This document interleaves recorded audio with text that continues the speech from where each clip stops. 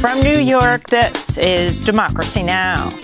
Easing the cost of living crisis grows most difficult by the day, with the war in Ukraine accelerating the rise in prices of energy and food. Add the impacts of conflicts, droughts, hunger, and extreme poverty, and the result is a perfect storm for perpetuating poverty and injustice. As the UN Secretary-General blasts wealthy nations for rigging the global economy for their benefit, we'll speak to the Nobel Prize-winning economist Joe Stiglitz about how war, the pandemic, and the climate emergency are causing economic crises across the globe. And as we move in on the 20th anniversary of the U.S. invasion of Iraq, we'll speak with MSNBC host Mehdi Hasan about his new book, Win Every Argument, and his views on Fox News. It's very hard when 20 to 30% of the American public has been cocooned off in a bubble where they are fed misinformation, disinformation by the likes of Ingram and Hannity and Rupert Murdoch, who goes under oath in a deposition and says, yeah, my hosts endorsed the big lie. Yeah, I don't believe in it. But by the way, according to the reporting, Murdoch hands over secret Democratic Party ads and that haven't aired yet to Jared Kushner. He gives debate strategy to Kushner. In any other news organization, heads would roll. But Fox is not a news organization. This as the Republican House Speaker, Kevin McCarthy, hands over 40,000 hours of January 6 video to Fox. All that and more coming up.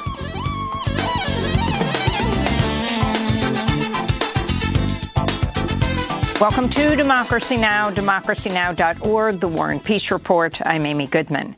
The Biden administration's considering a plan to start detaining asylum-seeking families who are apprehended in the U.S.-Mexico border area after U.S. officials had largely ended the practice over the past 2 years. The move comes as the U.S. continues to intensify its crackdown on asylum seekers as it prepares to phase out the contested Trump-era Title 42 pandemic policy in May. The rule's been used to expel over 2 million migrants without due process at the southern border. Silky Shah of the Detention Watch Network said on Twitter, Biden confirming his Obama 2.0 status with this news. I really hope it's a trial balloon that doesn't go anywhere. But if not, they're definitely going to get a fight, she said. Last month, the Biden administration proposed another policy that would force tens of thousands of asylum seekers to first seek protection in Mexico or another country they passed through on their trek to the U.S. Harsher immigration policies are forcing asylum seekers to rely on more dangerous methods and routes to reach the U.S. In Mexico, over 340 migrants from Guatemala, Honduras, El Salvador, and Ecuador were found in an abandoned truck in the state of Veracruz Sunday. More than 100 unaccompanied migrant children were among the group. In Tunisia, authorities have arrested hundreds of sub-Saharan African refugees following President Kais Saied's racist remarks last month calling for an end to sub-Saharan migration as he claimed black migrants were part of a so-called plot to alter Tunisia's demographics. The comments have triggered a wave of violence and hate crimes against African refugees, forcing many of them to seek safety at the UN's International Organization for Migration building in the capital Tunis after being attacked. The president has faced widespread backlash over his remarks. The African Union postponed a conference scheduled to take place in Tunisia this month. Meanwhile, the Biden administration said it was concerned by the comments as well as the arbitrary arrest of refugees in Tunisia. U.S. State Department spokesperson Ned Price addressed the issue Monday. These remarks are not in keeping with Tunisia's long history of generosity in hosting and protecting refugees, asylum seekers, and migrants, and we're disturbed by reports of violence against these very migrants. We urge Tunisian authorities to meet their obligations under international law to protect the rights of refugees, asylum seekers, and migrants. South Korea has agreed to set up a fund to compensate victims of forced labor during Japan's colonization of Korea in the first half of the 20th century. South Korea's foreign ministry plans to raise the funds through voluntary contributions by businesses. South Korean survivors condemned the agreement as a betrayal by their own government. They've been pushing for the funds to come directly from Japanese companies responsible for enslaving Koreans, including Nippon Steel Corporation and Mitsubishi Heavy Industries. Supporters of the victims rallied against the agreement at a protest in Seoul Tuesday. We condemn the South Korean government for exempting Japan from its responsibility. It should have stood up to the Japanese government and engaged in diplomatic negotiations. Japan should apologize and compensate. But it doesn't make sense that the government proposed compensation in this shameful way without Japan's apology. In Washington, President Biden celebrated the deal Monday as a groundbreaking new chapter of cooperation and partnership between Japan and South Korea. North Korea's governments warned the United States against shooting down any of its missiles. Kim Yo-jong, the sister of North Korean leader Kim Jong-un, said any such interception would be viewed as a declaration of war. Her warning came a day after the U.S. flew a nuclear-capable B-52 bomber over the Korean peninsula in a joint drill with South Korean warplanes. Meanwhile, Japan's space agency failed in its debut attempt to launch its new H-3 rocket to orbit on Tuesday after the vehicle's second stage engine failed to ignite. The malfunction destroyed a land observation satellite that was designed to help detect North Korean ballistic missile launches. U.S. House Speaker Kevin McCarthy is planning to meet Taiwan's president in the coming weeks when she visits California. The Financial Times reports Tsai Ing-wen convinced McCarthy to meet her on U.S. soil rather than in Taipei to avoid an aggressive Chinese military response. In Beijing, China's new foreign minister, Qin Gang, condemned the U.S. stance over Taiwan Tuesday in his first news conference since taking office. The Chinese people have every right to ask, why does the U.S. talk at length about respecting sovereignty and territorial integrity on Ukraine while disrespecting China's sovereignty and territorial integrity on the Taiwan question? Why does the U.S. ask China not to provide weapons to Russia while it keeps selling arms to Taiwan? Those remarks came as Chinese President Xi Jinping directly accused the United States of suppressing China's development Monday in what the Wall Street Journal described as a, quote, unusually blunt rebuke of U.S. policy. She said, quote, Western countries led by the U.S. have implemented all-round containment, encirclement, and suppression against us, bringing unprecedentedly severe challenges to our country's development, he said. Ukraine's military leaders have called off plans to retreat from the eastern city of Bakhmut, requesting reinforcements amid some of the heaviest fighting since Russia invaded over 1 year ago. Military analysts say that while both sides are suffering heavy casualties, Russian conscripts and Wagner Group mercenaries are dying at a faster rate. This week, the U.S. think tank, the Center for Strategic and International Studies, estimated Russian deaths in Ukraine have surpassed all its war fatalities since World War II combined, with as many as 250,000 dead and wounded in the first year of the Russian invasion of Ukraine. A court in Belarus has convicted opposition leader Sviatlana Tsikhanouskaya to charges of treason, sentencing her in absentia to 15 years in prison. In 2020, she ran for president against Belarus's longtime leader, Alexander Lukashenko, after her husband, Sergei, was jailed while running for president. She fled Belarus to exile in neighboring Lithuania after the election.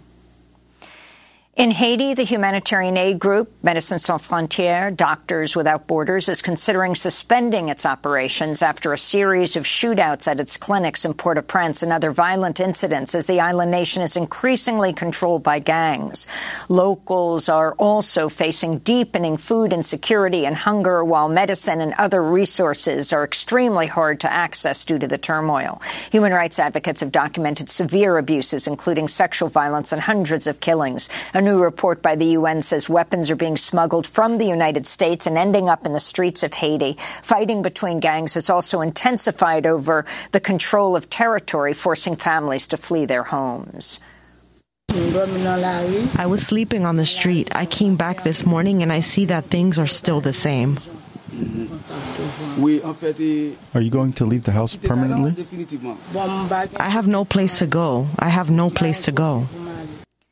The Biden administration is considering a plan to vaccinate millions of chickens against avian influenza. The plan comes amidst the worst outbreak of the viral disease in U.S. history, which has killed tens of millions of domesticated chickens, turkeys, and ducks, along with countless wild birds. It's been blamed for thousands of sea lion deaths in Peru and has sickened and killed dozens of other species, raising fears it could lead to community spread among humans. In Georgia, prosecutors have charged 23 forest defenders with domestic terrorism charges after their arrest late Sunday at a festival near the site of Cop City, a massive police training facility being built in the Weelaunee Forest. The arrests followed clashes between police and protesters Sunday afternoon. On Monday, Atlanta interfaith clergy members joined activists calling on Mayor Andre Dickens and other city officials to cancel the $90 million Cop City project. To ignore the cries of residents, the city of Atlanta moves to destroy the nation's largest urban forest and replace it with the largest militarized police training facility in North America. And may I add that in the face of the violent raid that took place last night, as city residents gathered in solidarity to defend this forest, that is an example of the militarization that we are calling out. In Ohio, Norfolk Southern has agreed to a limited plan to relocate residents of East Palestine affected by the February 3rd rail disaster, which caused a massive release of vinyl chloride and other toxic chemicals. Local activists with the group River Valley Organizing called the move an important first victory, but said in a statement, quote, "Bottom line, this is not enough. A 1-mile radius for relocation doesn't reflect the facts on the ground that this chemical disaster has had a far-reaching impact. We need to stop letting Norfolk Southern put their profits ahead of the people of our community," they said. And in Minneapolis, environmental justice advocates are appealing to Minnesota's state legislature and Supreme Court for relief after city councilors voted 7-6 to demolish a warehouse on a former Superfund site in South Minneapolis. Residents of the East Phillips neighborhood and surrounding communities fear the demolition of the Roof Depot site would stir up toxic chemicals from a site known as the Arsenic Triangle, and have proposed turning the building as an indoor urban farm and community business hub. Last month, over 100 Minneapolis police swarmed the site and arrested 8 activists who'd occupied the space to prevent its demolition. This is Cassie Holmes, a resident of the nearby Little Earth housing complex, which is home to many Native Americans. The way I found out about this site was that I had lost my oldest son, who was 16, to a heart condition he wasn't born with. My best friend lost a child at an early age of 20 after her second child to a heart disease she wasn't born with. We lost friends to asthma attacks, and we start learning about how toxic the air is in our community. And then so we wanted to create a green space with green living, green jobs, green training, and it was going to be at this site right here. But the city threatened eminent domain. They got the site, and what they want to do is break down, demolish this building, which is encapsulated arsenic, and everything that they want to bring in is just going to create a lot more toxic pollution for our already over-toxic community. And those are some of the headlines. This is Democracy Now!, democracynow.org, The War and Peace Report. When we come back, we'll speak to the Nobel Prize-winning economist Joe Stiglitz about how war, the pandemic, and the climate emergency are causing economic crises across the globe. Stay with us. Well, I know there are answers, and I gotta get to the source. I think me and this system got to get a divorce. I can't make enough money, and I can't find enough time, but I'm a hard-working woman, and the future is mine. Well, there's more where I come from, yeah, and we got anger to burn. But we're talking and moving. We're gonna study. Working class woman Barbara Dane here on Democracy Now!, democracynow.org, The War and Peace Report. I'm Amy Goodman in New York, joined by Democracy Now! Co-host Juan Gonzalez in Chicago. Hi, Juan. Hi, Amy, and welcome to all of our listeners and viewers across the country and around the world. Well, it's been nearly 3 years since much of the world shut down as COVID-19 rapidly spread across the globe. And it's just over a year since Russia invaded Ukraine.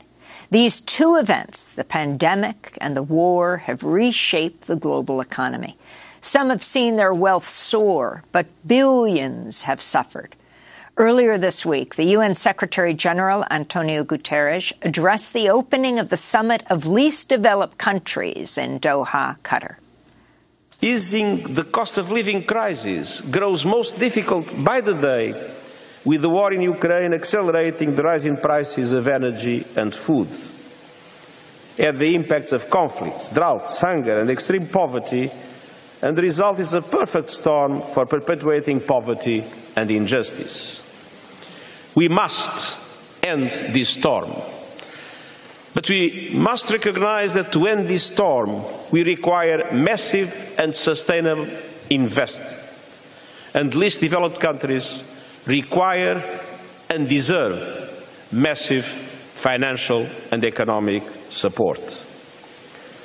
For your countries, progress on the Sustainable Development Goals, starting with the eradication of extreme poverty and ending hunger, is about more than lines on a chart leading to 2030. It is a matter of life and death, and it is unacceptable if you are held back by processes and decisions that are made far beyond your borders. To talk more about the state of the global economy, we're joined by the Nobel Prize-winning economist Joseph Stiglitz. He's a Columbia University professor, former chair of the Council of Economic Advisors. Professor Stiglitz is also currently the chief economist of the Roosevelt Institute. We welcome you back to Democracy Now!, Joe. It's great to have you with us. These are very, very difficult times. Let's follow up on what the UN Secretary-General has talked about, the crisis in the world today, as we look at the international economic crisis, soaring inflation, devalued currencies, nations across the globe confronting catastrophic debt crisis. Can you talk about the situation globally? Well, you've described it. What concerns me right now is that all of this is being made worse by monetary policies. The Federal Reserve raising interest rates when the problem is not excess aggregate demand. The problem is a supply side interruptions, demand shifts caused by the very forces that you described, the war, the pandemic. And let me be frank, raising interest rates designed to slow the economy down, increase unemployment, is going to be not the right policy for addressing the inflation that we face. You're talking about Jay Powell, the Federal Reserve Chair, who's going to be addressing Congress or speaking to, being questioned by Congress today and tomorrow. You are a fierce critic. That's right. I think they misdiagnosed the problem. And because of the misdiagnosis, the solution is not only the wrong solution, it's a solution that may make things worse. Raising interest rates from the level of zero where they were to a normal level was a right move. We needed to normalize interest rates. But continuing to raise the interest rates having the effect of globally leading to exchange rate devaluations. It will worsen the global debt crisis. Countries already over debt will find it even more difficult to pay back. But even coming back to the United States, one of the major sources of inflation is housing. And what are the increasing interest rates? Inducing a reduction in investment in housing, making the problem even worse. When we have all these supply side interruptions and demand shifts, we need more investment. And his response is to have less investment.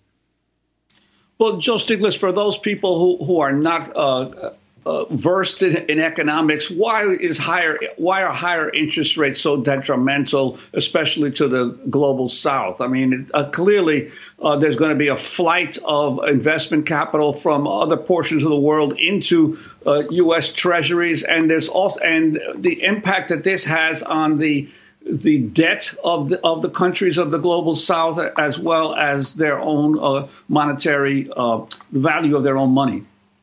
So when the money leaves these other countries and goes into the United States, into the dollar, it increases the value of the dollar. It decreases the value of their own currency. The problem is that the money that they borrowed overwhelmingly is denominated in dollars.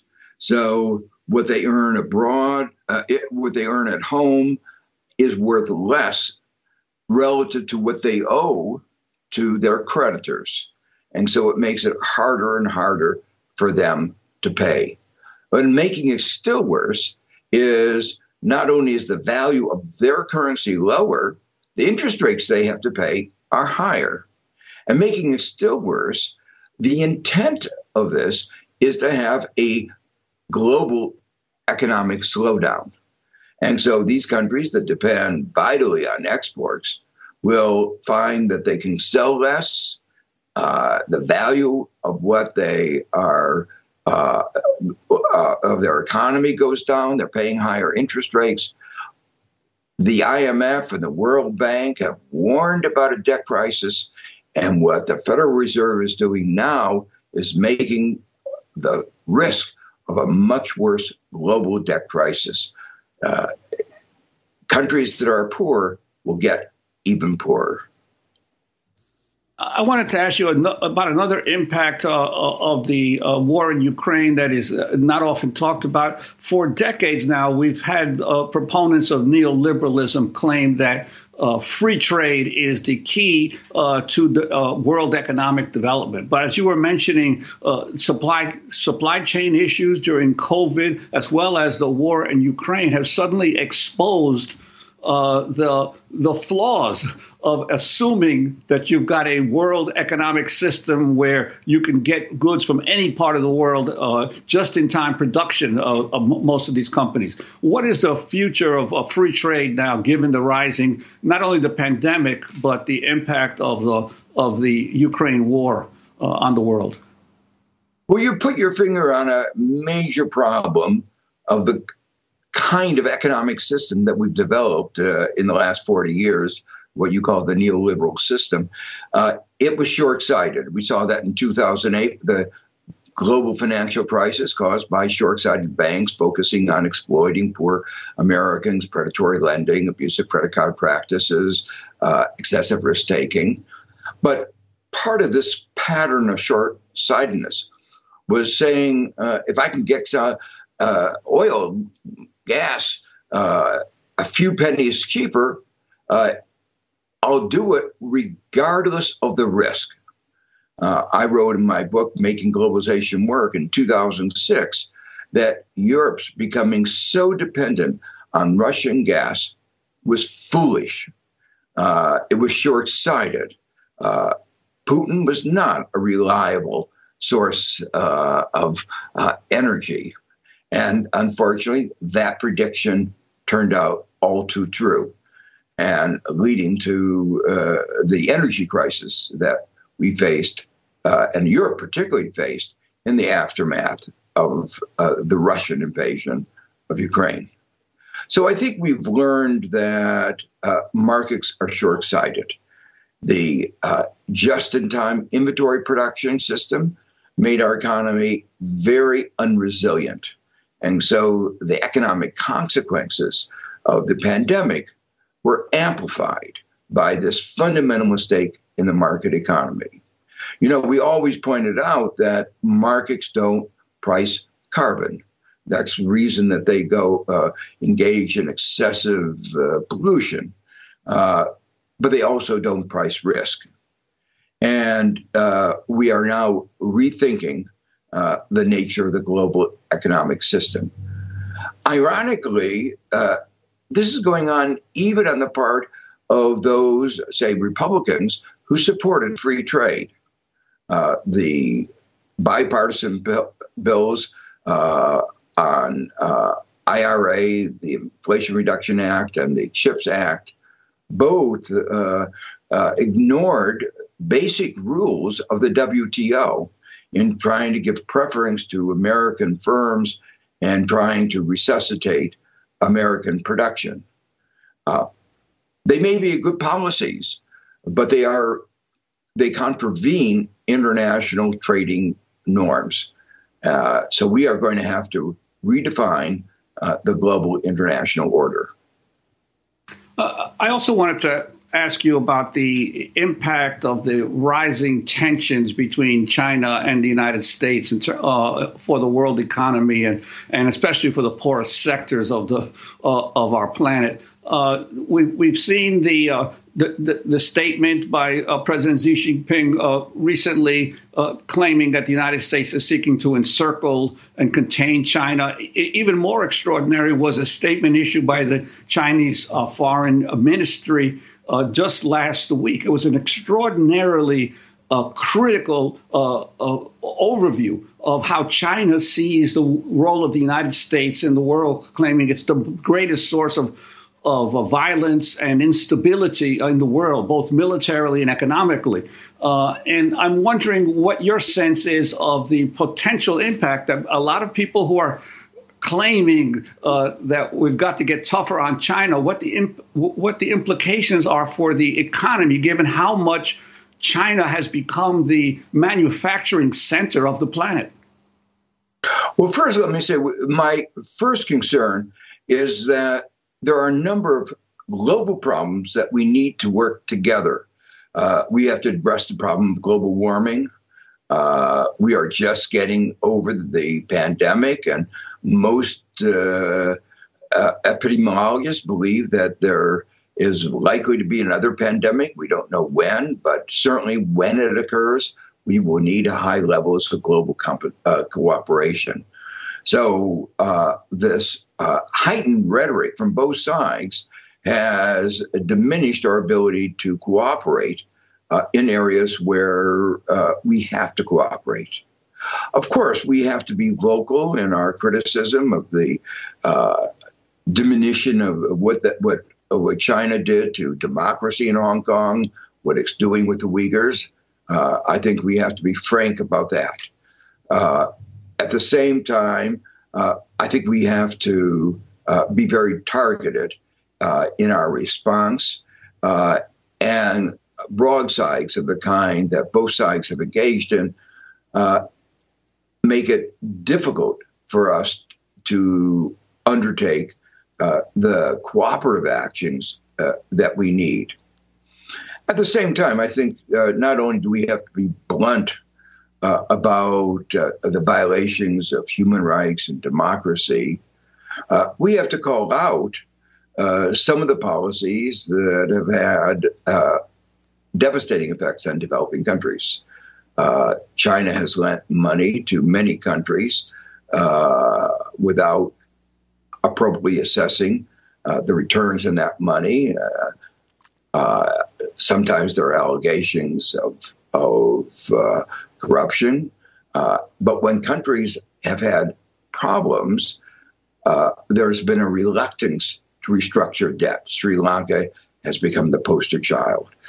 If the debt crisis that has been anticipated turns out to be real, there will have to be debt restructurings. But there will have to be debt restructurings that are comprehensive, including China and the private sector from the West. The private sector from the West is often engaged also in reckless lending and occasionally in corrupt practices. So I don't want to put my finger in one direction. This is a global problem. There will have to be debt restructurings, and we have to have ways of making sure that the money that is lent to these countries are lent for productive purposes, not for enriching the lender or for geopolitical reasons. You're the author, Joe Stiglitz, of the $3 trillion war, the true cost of the Iraq conflict as we come up on the 20th anniversary of this. And we're also seeing war right now taking place in Ukraine. The U.S. warning China not to send, that there's a red line if they send weapons to Russia. Interestingly, almost the same day that Secretary of State Blinken announced $600 million of U.S. weapons would be going to Taiwan. Can you talk about this and also how the war compares when in dealing with conflict and the economy around the world, what it does? Well, first, I mean, obviously, some of these asymmetries that you point out don't make things better. They make things worse. I find it a little bit difficult to understand how we could have such blinkers on what we do, as you suggested by what you said. The second thing that concerns Linda Bilmes, who teaches at Harvard and wrote that book with me, we've been discussing how many of the lessons of the Iraq and Afghanistan war have not been learned. One of the points that we made is how expensive that war was. We estimated at the time $3 trillion. The true cost now has clearly exceeded that amount. Probably more like $5 trillion would be a bottom line estimate. But the American people were never taken in to told this was what it was going to cost. The accounting systems used by the government, by the Department of Defense, are designed to obscure the true costs. There are special budgets. Not even Congress fully discusses the entire comprehensive cost of these wars. And while I strongly support backing Ukraine and resisting the Russian invasion, I think it's important as a matter of public policy that we have greater transparency and greater accountability, and that we look full on the cost as well as what the reasons for this war. I wanted to ask you, one of the key points I think you make often about income inequality, the growing income inequality in the United States and the world, is that it's not a result of market forces, but it's actually a result of concrete policies adopted by political leaders.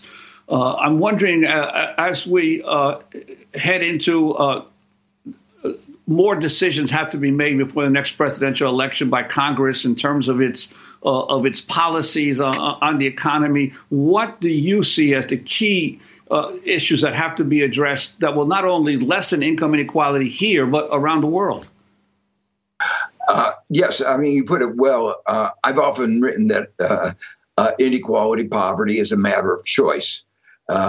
We not of the people themselves, but of our policy frameworks that lead to the levels of inequality. A wonderful example of that was the ability of the Biden administration, by the acts it took in the responding to the pandemic, to reduce childhood poverty by an estimated 40-50% in 1 year. We could have done it at any time in the past. We could have adopted the policies which have this enormous effect on child poverty. The reason I talk so strongly about childhood poverty, children who grow up poverty are not going to be learning, not going to be as productive, effective citizens. What we do today affects our economy, our society in the future. What worries me right now, for instance, is that the special emergency food that was given during the pandemic has just ended this month, or last month in February. And the result of that is that millions of children who were moved out of poverty by that emergency food assistance are now being moved back into poverty. You're talking about SNAP, the Supplemental Nutrition Assistance Program. That's right. And it's estimated that 4.2 million people above the poverty line in 2021 depended on those emergency assistance of SNAP. And the effect of that was to reduce poverty by 10% and childhood poverty by 14% in those states that had that assistance. So we ought to be recognizing that we're now making another set of choices, seemingly to increase poverty. A set of actions I find unconscionable. At the same time, we were talking a little bit earlier about the Federal Reserve increasing interest rates, slowing the economy. It all sounds so technical. Let's be clear about what the Fed is trying to do. And it's been a little bit explicit about it. It wants to increase unemployment. Oh, that seems all like just a number. But increasing unemployment means that millions of people will have no jobs. Millions of people will move into poverty. Millions of people's lives will be broken. Education will be interrupted. And it is particularly going to affect certain subgroups within our population. For instance, when the Fed seemingly innocuously says, oh, we're trying to target increased unemployment to a number like 5%. Can you believe it? The government saying we want there to be more unemployment. What that means for minorities is that they're going to have unemployment rates twice that. And for youth minority, 4 times that.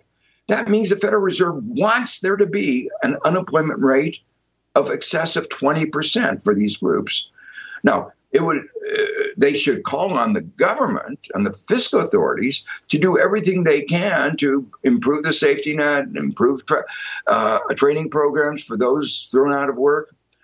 I haven't heard a peep, not a word saying that these increases in interest rates have to be accompanied by these measures if we are not going to increase the inequalities in our society, not going to increase the numbers of people in our society in poverty. And at the same time, you have student loan forgiveness being challenged by the Supreme Court.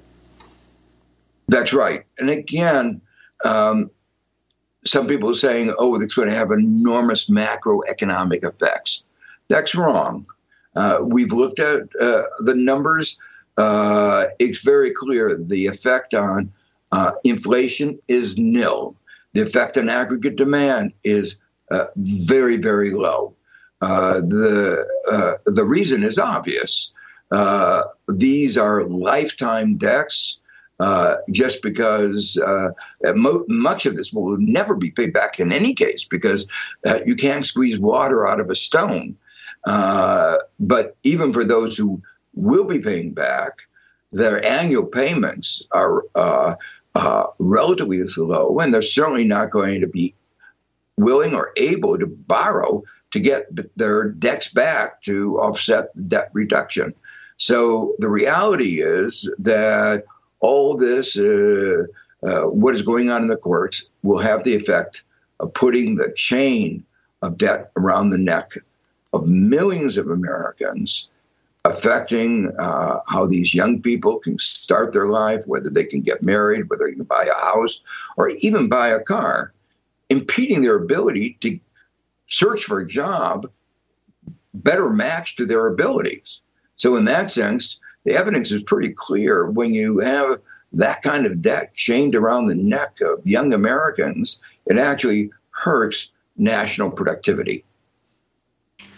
And Joe Stiglitz, I wanted to ask you about the recent announcement by Colombia's Minister of Finance, Jose Antonio Ocampo, that, to convene the first ever ministerial summit for the Latin American and Caribbean, or tax summit for the Latin American and Caribbean region. Do you have any hope that this will help put an effective end to the abuse of tax havens and tax evasion by some of these, especially these some of the countries in the Caribbean that are notorious for hiding money? Well, I think Ocampo's measure is very welcome. And the response, I think, has been very positive. It's only one step, but it's an important step. Another important step was the EU's agreement to go ahead with minimum tax, corporate minimum tax, that makes it more difficult for these tax havens to try to attract corporations, or at least to pretend that the profits were generated in these tax havens. So it's an important step, but a lot more is going to have to be done. The global proposal to have a global minimum tax was too weak. It was only 15%. It should be 25%. There was a worry that the effect of that agreement will be actually to lower tax rates in some countries, because many countries have a corporate tax rate that exceeds the 15%. So I worry that the minimum will actually wind up being the maximum, and more corporations will not be paying their fair share of taxes. Go ahead. We're going to have to leave it there, but we thank you so much for being with us. Joseph Stiglitz, Nobel Prize-winning economist, Columbia University professor, former chair of the Council of Economic Advisors, currently the chief economist of the Roosevelt Institute. Among his many books, People, Power, and Profits, Progressive Capitalism for an Age of Discontent. Coming up on this 20th anniversary of the U.S. invasion of Iraq coming up, we're going to speak with Mehdi Hasan, the broadcaster, MSNBC host, now author of Win Every Argument. Stay with us. Won't you help to sing these songs of freedom? 'Cause all I ever have, redemption songs, redemption songs. Emancipate yourselves from mental slavery. None but ourselves can free our minds. Have no fear for atomic energy, 'cause none of them can stop the time. How long shall they kill our prophets while we stand aside and look? Redemption Song by Bob Marley and the Wailers. This is Democracy Now!, democracynow.org, The War and Peace Report. I'm Amy Goodman with Juan Gonzalez. Fox News host Tucker Carlson kicked off his first installment of analyzing footage from the deadly January 6th Capitol insurrection that was shared with him by Republican House Speaker Kevin McCarthy exclusively by playing cherry-picked clips on his top-rated Fox show Monday night. They were peaceful, they were orderly and meek. These were not insurrectionists, they were sightseers. Footage from inside the Capitol overturns the story you've heard about January 6th. Protesters queue up in neat little lines. They give each other tours outside the Speaker's office. They take cheerful selfies and they smile. They're not destroying the Capitol, they obviously revere the Capitol. They're there because they believe the election was stolen from them. They believe in the system. Tucker Carlson claimed the House January 6th committee withheld evidence about the attack on the Capitol by Trump supporters and said of the rioters, quote, they were right. In retrospect, it's clear the 2020 election was a grave betrayal of American democracy, unquote. This comes as Trump addressed the Conservative Political Action Conference, or CPAC, Saturday night as he campaigns for the 2024 Republican presidential nomination while facing multiple criminal investigations. In 2016, I declared, I am your voice. Today, I add, I am your warrior. I am your justice. And for those who have been wronged and betrayed, I am your retribution. I am your retribution. Not going to let this happen. I am your retribution, Trump said. Other speakers peddling Trump's big lie of election fraud got top billing at CPAC, where they addressed half-filled rooms while calling Trump the former and future president. For more, we're joined by Mehdi Hasan, journalist and author, host of weekly shows on MSNBC, nightly also on Peacock. His new book is titled Win Every Argument, The Art of Debating, Persuading, and Public Speaking. Congratulations on your book. No argument there. Thank you. Your take on President Trump and the case he's making for 2024? So you played that clip from Trump at CPAC, and as I pointed out on my show on Sunday night, that was pure, unadulterated fascism. I know some people, even on the left, don't like to use the F word in relation to Trump and Trumpism. But when a candidate for high office, a candidate who has previously incited an armed insurrection, when he stands up on stage and says, you put me back in office and I will be your retribution, that is straight out of the authoritarian playbook. That is rhetoric going back to the 1920s and 30s, I'm sorry to say. So he is not hiding this stuff. He's saying this stuff out in the open. We know what is on offer from Trump for 2024. We know what this country is in line for, were he to get back in. And let's not rule out. People say, oh, well, he can't win. Of course he can win. This is America. He's won before. There's an electoral college. Of course he could win. It's a two-party system. So for me, it's chilling rhetoric. It's not something I take lightly. He has created an army of mini-me's in Congress, the Marjorie Taylor Greens of this world. He has people like Kevin McCarthy still covering for him, providing that footage, as you mentioned, to Tucker Carlson, who then lies about it on air. Tucker Carlson, who tells Dominion in a lawsuit, I don't believe in the big lie, under oath, but then goes on TV to say he does. The cynicism of Fox and of the Trump enablers never ceases to amaze me, Amy. Mehdi, I wanted to ask you, in terms of this issue of authoritarianism, I don't know if you saw there was a piece by Chris Hedges, the former New York Times reporter recently, where he calls the crowd in the January 6th protest and insurrection deplorables, but at the same time, he claims that he believes that there has been excessive government crackdown on them to the point that many people are being sentenced to long sentences for what are essentially minor crimes. And he lays out the case that this is actually creating more divisions in the country than necessary. I don't know if you've seen the piece, but what you think about how the government has handled the protesters. Yeah, no, I haven't seen the piece. And I think anyone who thinks, let's just have a very simple thought experiment.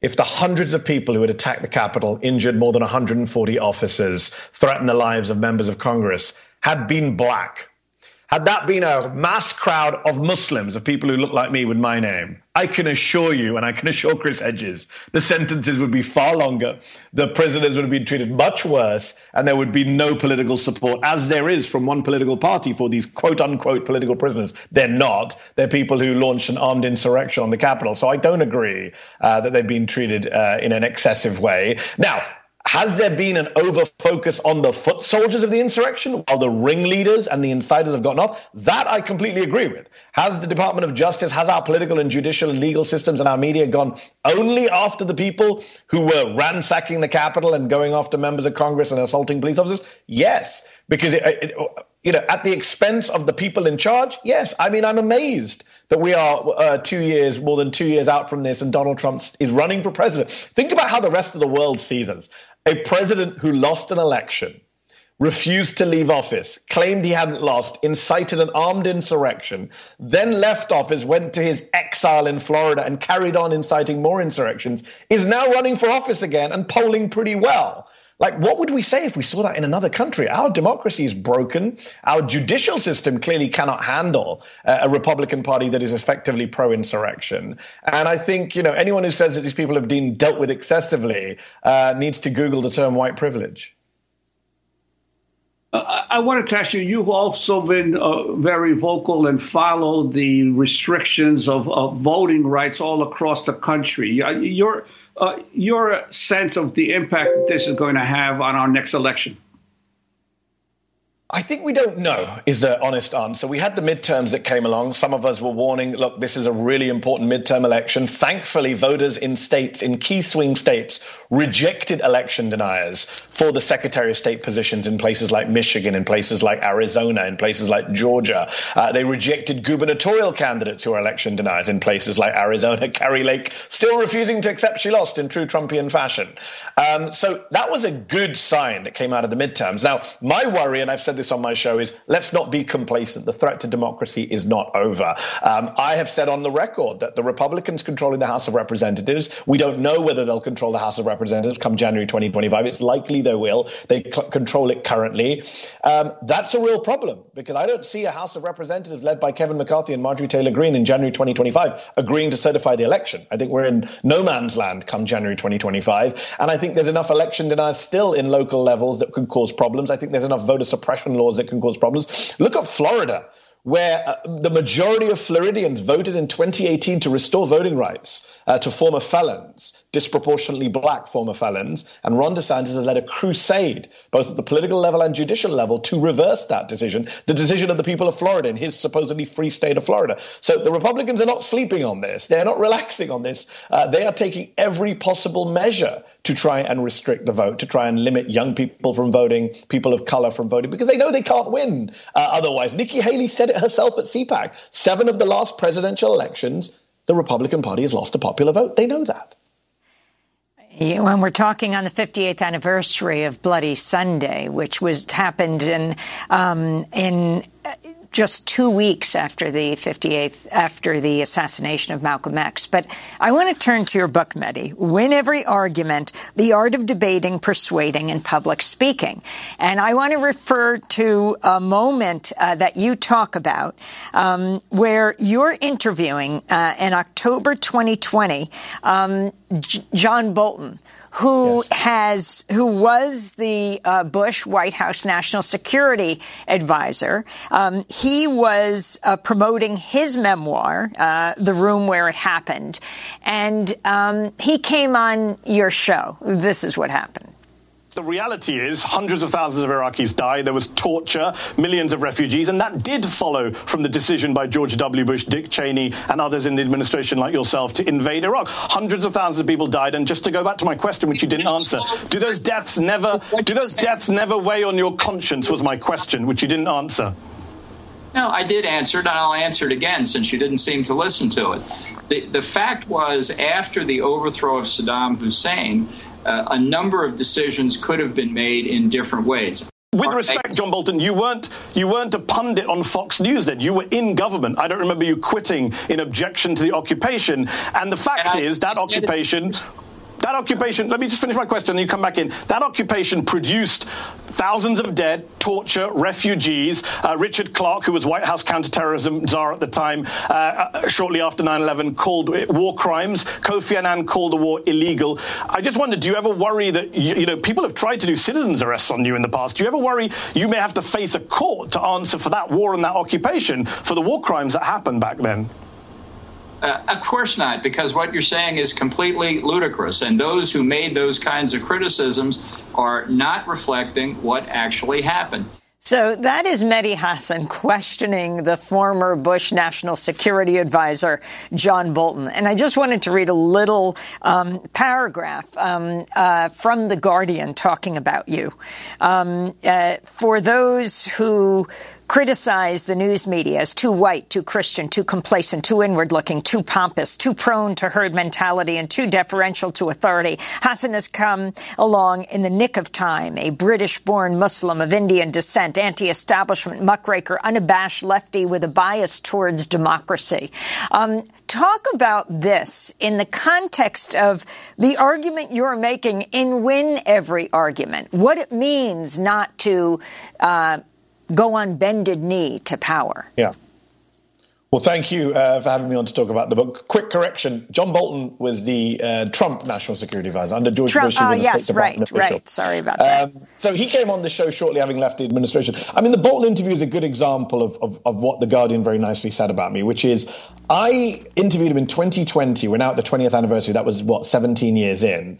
And I was amazed that no one had just asked him a very direct question, which is, how do you kind of sleep at night? How do you deal with all the deaths on your conscience? We can argue the rights and wrongs of the Iraq War. I clearly think it was wrong. He clearly thinks it was right. But no one's really asked him about his moral responsibility for everything that went down. And when I asked him about it, he ran from that debate. Now, he tried to separate out the occupation from the war. He just said things are ludicrous or inaccurate without dealing with the substance of what I was saying, which was obviously 100% true about the deaths and torture and refugees. And I feel like, unfortunately, it's required someone like myself to come in and say, why are we not asking these questions? These are questions that people have. These are legitimate questions. And for far too long, too many interviewers in America have been a little too deferential, in my view, to people in power, whether they're Republican or Democrat, whatever it is.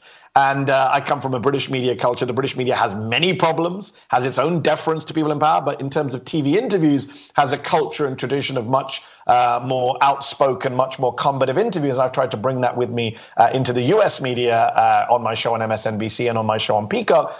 And to try and give, I used to work at Al Jazeera English prior to joining MSNBC, and the motto there was give voice to the voiceless. And when I'm doing an interview, I'm trying to think, what questions would an audience member who would never get a chance to sit down with a John Bolton, what would they want to ask? And I try and ask those questions, and I try and get an answer. That's another important point that I make in the book. If you're having a debate, an argument, an interview, and someone is gaslighting you, trying to steamroll you with nonsense, don't budge. Don't move on to the next question. Don't allow them to distract or deflect. Don't budge, follow up, stick to your topic.